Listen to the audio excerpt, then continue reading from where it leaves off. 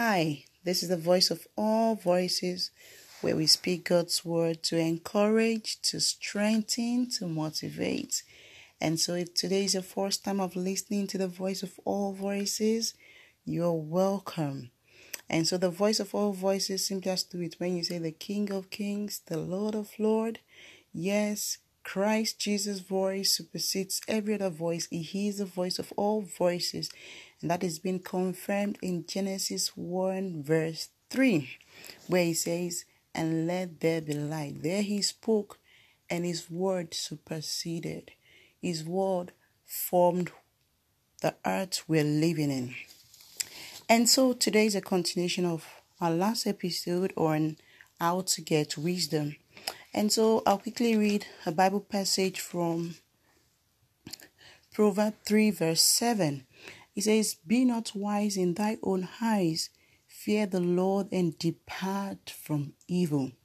So this is an instruction as well as an advice from our brother Solomon in the Bible. Now this is saying to us, we shouldn't raise our shoulders feeling like we have everything we've got is of our own strength, is our own wisdom, is of our own knowledge. No, rather we should acknowledge the giver of wisdom. So for you to obtain wisdom, you need to acknowledge. One, you must acknowledge the source. You must reference the source.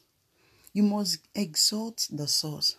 So you must give honor to who honor is due. And then secondly, obedience. The Bible made us understand that Jesus was obedient unto death. He never exalted himself. The Bible also made us understand that he was subject to his parents, even here on earth. Even though he knew he was greater than them, yet he was subject to them.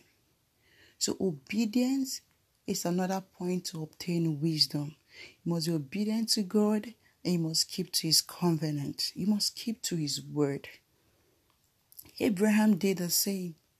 He was obedient even though he had little issues. But Abraham was obedient and he excelled. And so thirdly, we must love wisdom. God himself is wisdom. So for you to obtain something, definitely you must love the thing to obtain it. So you must love God to obtain wisdom.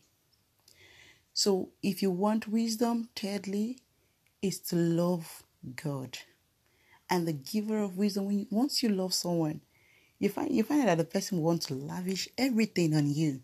So if you love God, express your love for him. Show truly that you love him and you obtain wisdom. And lastly, you would need to learn to study God's word. Study his word.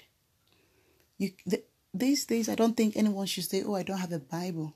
You can now download an audio Bible.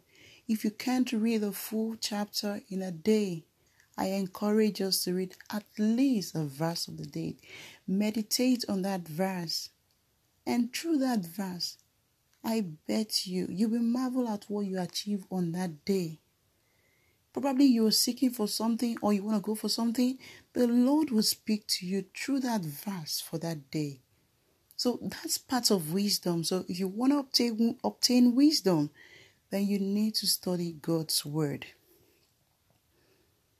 And so if you're here and you've not given your life to Christ, it's important you do, because the giver of wisdom must be recognized and accepted. So if you've not, you can humbly say these words after me and say, "Lord Jesus, I believe you're the Son of God. I believe you died for me. I believe you died and rose again. I accept you as my Lord and Savior. Come into my life. Be my Lord and be my Savior." If you've said this word consciously, congratulations, you're born again. And so I want to encourage each and every one of us to please seek for wisdom. Seek God. In all of thy doing, seek for the giver of success. In him there is success. In him there is wealth. In him there is health. In him there is wisdom. In him there is anything you want in life. Is it fruitfulness? Is it peace? Is it joy? In him you will find it. But in the world, you will not find that which comes from God alone.